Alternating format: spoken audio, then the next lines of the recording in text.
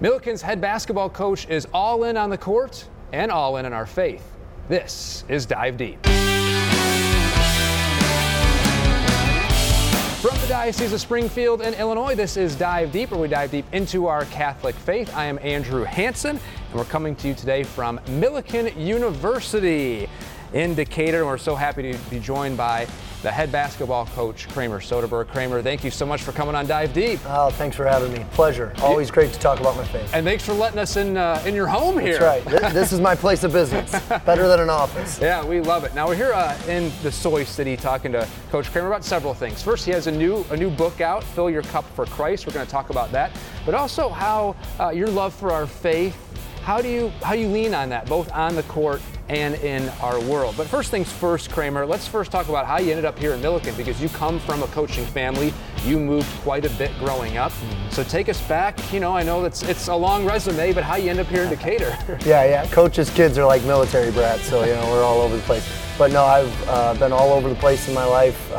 Lived in Dubuque, South Dakota, up in Wisconsin, and then moved down to St. Louis and spent most of my time in St. Louis. My dad was the head coach at St. Louis University for 6 years. I went to high school down there, and then out of high school I played at Miami of Ohio University for 2 years, and then I transferred back home and played for my dad, who then became the head coach at Lindenwood University in St. Charles, Missouri.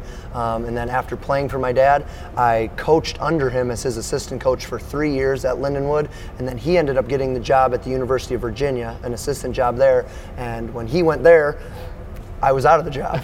So I had to find my way, and God brought me here to Milliken about 6 years ago in 2015, and I've been here as an assistant coach ever since, and just got hired as the head coach in April, and it's been a great joy. Now that's of course your resume speak. Now let's talk about your faith resume, because growing up, you grew up in a Catholic family, but in your teenage years, much like unfortunately a lot of teenagers right now, you fell away from the faith. Take us back to that time and what exactly happened.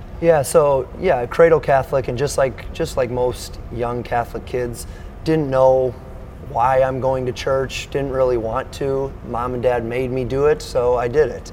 And then again, like most kids, when they go off to college and don't have Mom and Dad pulling their arm to get them to Mass, they fall away, and that's what happened to me. I fell away from my faith a little bit, and kind of didn't know the importance of that in my life earlier on in my years, and it was unfortunate, just like most, but God's grace was able to pull me back in, and of course with the help of family and all that, I was able to come home. But yeah, those younger years, like most, was times of confusion and being lost and doing the wrong thing, and again, God's grace is sufficient.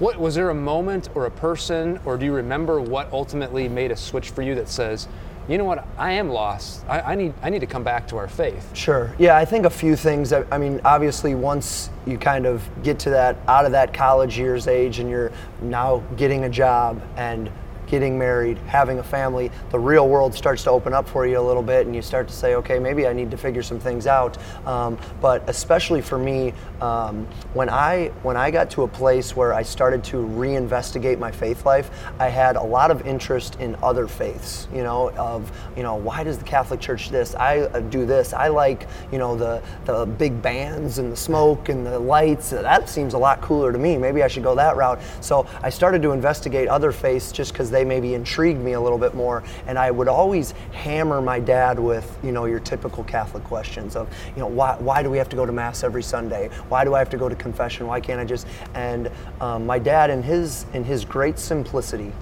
would always say, Kramer, I don't know the answers to all your questions, but what I do know is that Christ told Peter that you are rock, and on this rock I will build my church, and the gates of Hades shall not prevail against it. Whatever you bound on earth shall be bound on heaven, so on and so forth.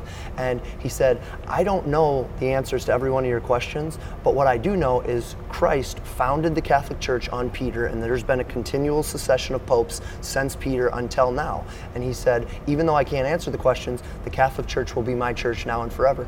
And that answer bugged me so much, because I was like, I'm not gonna settle in my decision of what faith to be in on one verse.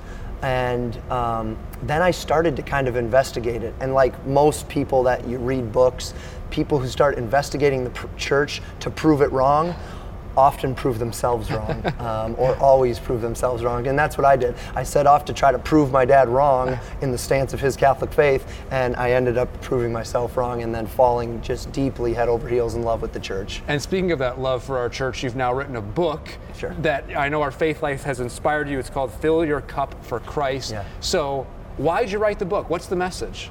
Well, why did I write the book? I have no idea. I am not an author. I am Holy Spirit. We'll say Holy Spirit. I was going to say, one, right? I had a knock on my heart several times that kind of called me to write this book. I had no idea when I first, I was like, how in the world am I going to do this? I got C pluses in English class. I can't write a book. But yeah, I think it was just a knock by God to tell me to write it. He gave me, at least I feel like he gave me the title. He gave me the title. I knew the title before I did anything else. I knew the title was supposed to be Fill Your Cup for Christ.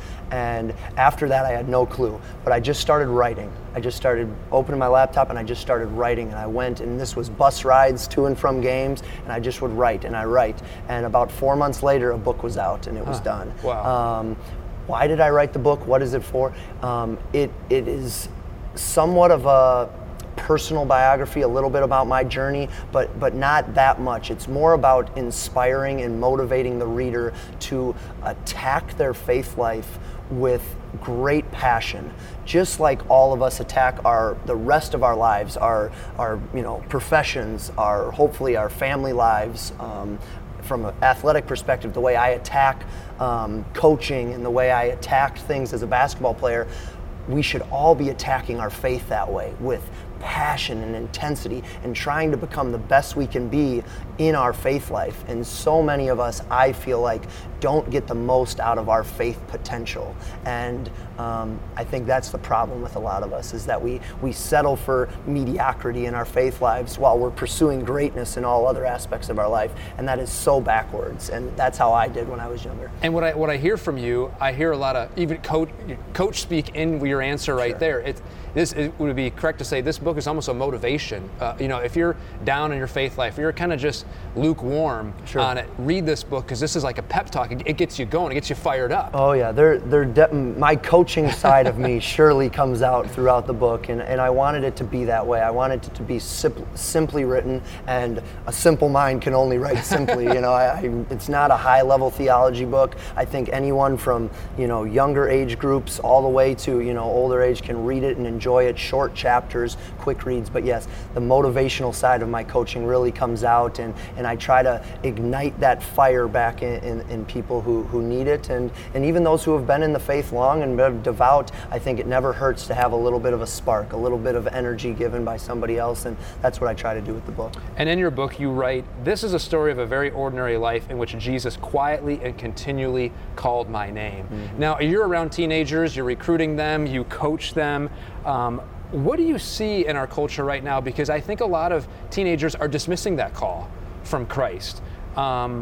What do you make of that situation, and how do you think it molds so well with what you do as a profession, but also this book, and how you're trying to really teach our young people that, no, you're going to hear this call, you're going to hear your conscience telling you something, and you need to go with Christ, not the ways of the world. Sure, yeah. And I think the challenging thing right now for me, and what I see, and the thing that makes me fearful for my own kids, is the world is training us in the direction opposite of Christ. And I see that, of course, not living on a college campus, but being on a college campus so often, you see that everything that kids are receiving right now, whether it's through music or their iPhones or whatever it may be, is pulling them away from truth. It's pulling them towards lies. And that's the challenge that I face as a basketball coach, and that all of our kids, they face in their lives, is that everything they see is away from the Lord. And that's why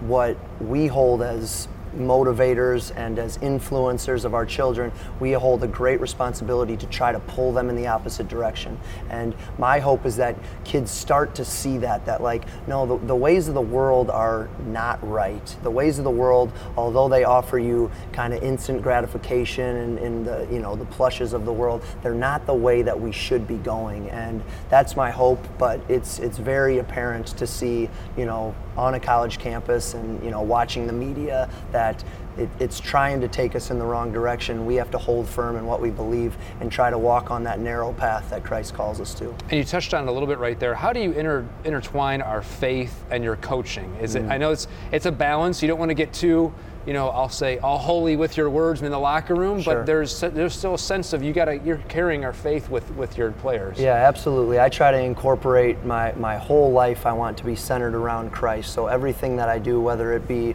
doing the dishes, or coaching or being with my kids, I want it to be centered and inspired by Christ, to glorify Christ in all that I do.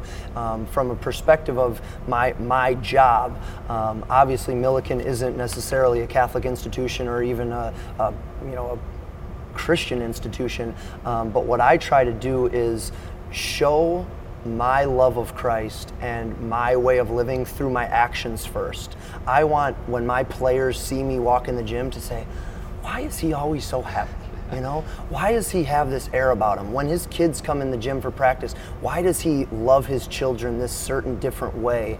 And I think by first portraying my faith through my actions, it allows the kids to start thinking, okay, he's different, and that intrigues me. I want to be different like that. And then I think just by living that way, it opens up the opportunities for kids, who maybe are having a difficult time or struggling or having a roadblock in their life or, a fork in the road, that they're open and ready to come into my office and say, Coach, I'm struggling with this, that, or the other. And then in those individual scenarios, that's when the opportunity presents itself for me to share my faith and hopefully draw them closer to Christ. So.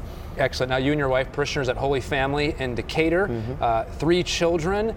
You're a very busy dad, but advice for parents. I have 4 kids, and you already talked about the difficulties that our kids are going to be facing dealing with a secular culture and a culture that is not filling their cup for Christ, put it that way. What advice do you have for parents who are on the front lines, who are battling the secularism? What should we be telling our parents? Is it or our children? Is it as simple as live that faith boldly, like you talk about? Yeah, I've had many opportunities to speak to different people over the years, and I always get this question from parents. So, I have a child, or my grandkid is far from the faith. What should I do? What should I do? And it's hard for me to answer that. But what I will say is similar to what I just said: is the example that we set is so important, because as we all know, we'll say some things to our kids, we'll say words to our kids, and it'll go one ear out the other. And I'm already seeing this with my 7-year-old and 5-year-old. They don't listen to 80% of the things I say, but what they do is watch everything I do. Everything I do, they are watching, and I remember that for myself as well. I don't remember a lot of things that my mom and dad told me when I was young, but what I do remember is my dad went to daily mass, and he went to adoration all the time, and my mom prayed the rosary. And although that didn't reap fruit early on in my life, later in my life, you begin to think, why did Dad do that? Why did Mom always do that?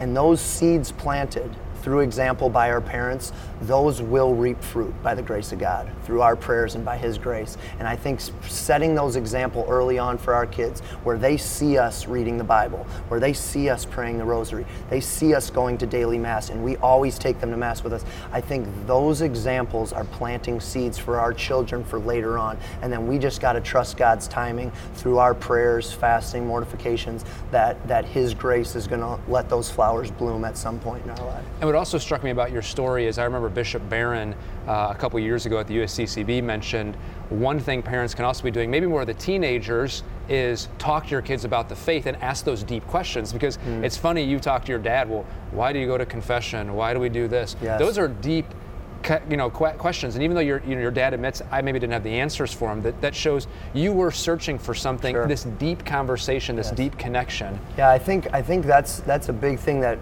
Bishop Barron often talks about is, yes, our faith is, there's an importance of feelings and, how you feel and all that stuff, but there's a whole other side to our faith that is an intellectual side. And don't sell kids short.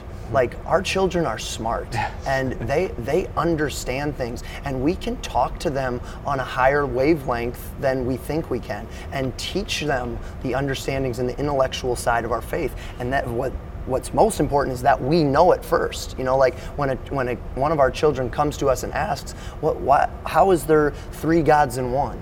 You know, we have to be able to answer that. What is the Eucharist? Why do we have to go to Mass every Sunday? We have to have those answers. But I think sometimes we sell our children short that, oh, they're not quite ready for that intellectual side. No, they are. They are. And even if they don't quite understand it, our ability to explain it and them to take it in and start pondering it, that's going to make a difference. Some great advice. If you would like Kramer's book, KramerSoderberg.com. Hey, Bishop Paprocki even endorsed your book. Bishop Paprocki endorsed my book. That's the best endorsement I could ever got, Bishop Paprocki's endorsement. So. Well, again, fill your cup for Christ, KramerSoderberg.com. Coach Kramer, thank you for your passion, your love for our faith, and thanks for coming here on Dive Deep. My pleasure. Thanks for having me. Excellent. This has been Dive Deep. If you like more podcasts, head on over to dio.org/podcast. And until next time, we'll see you right here on Dive Deep.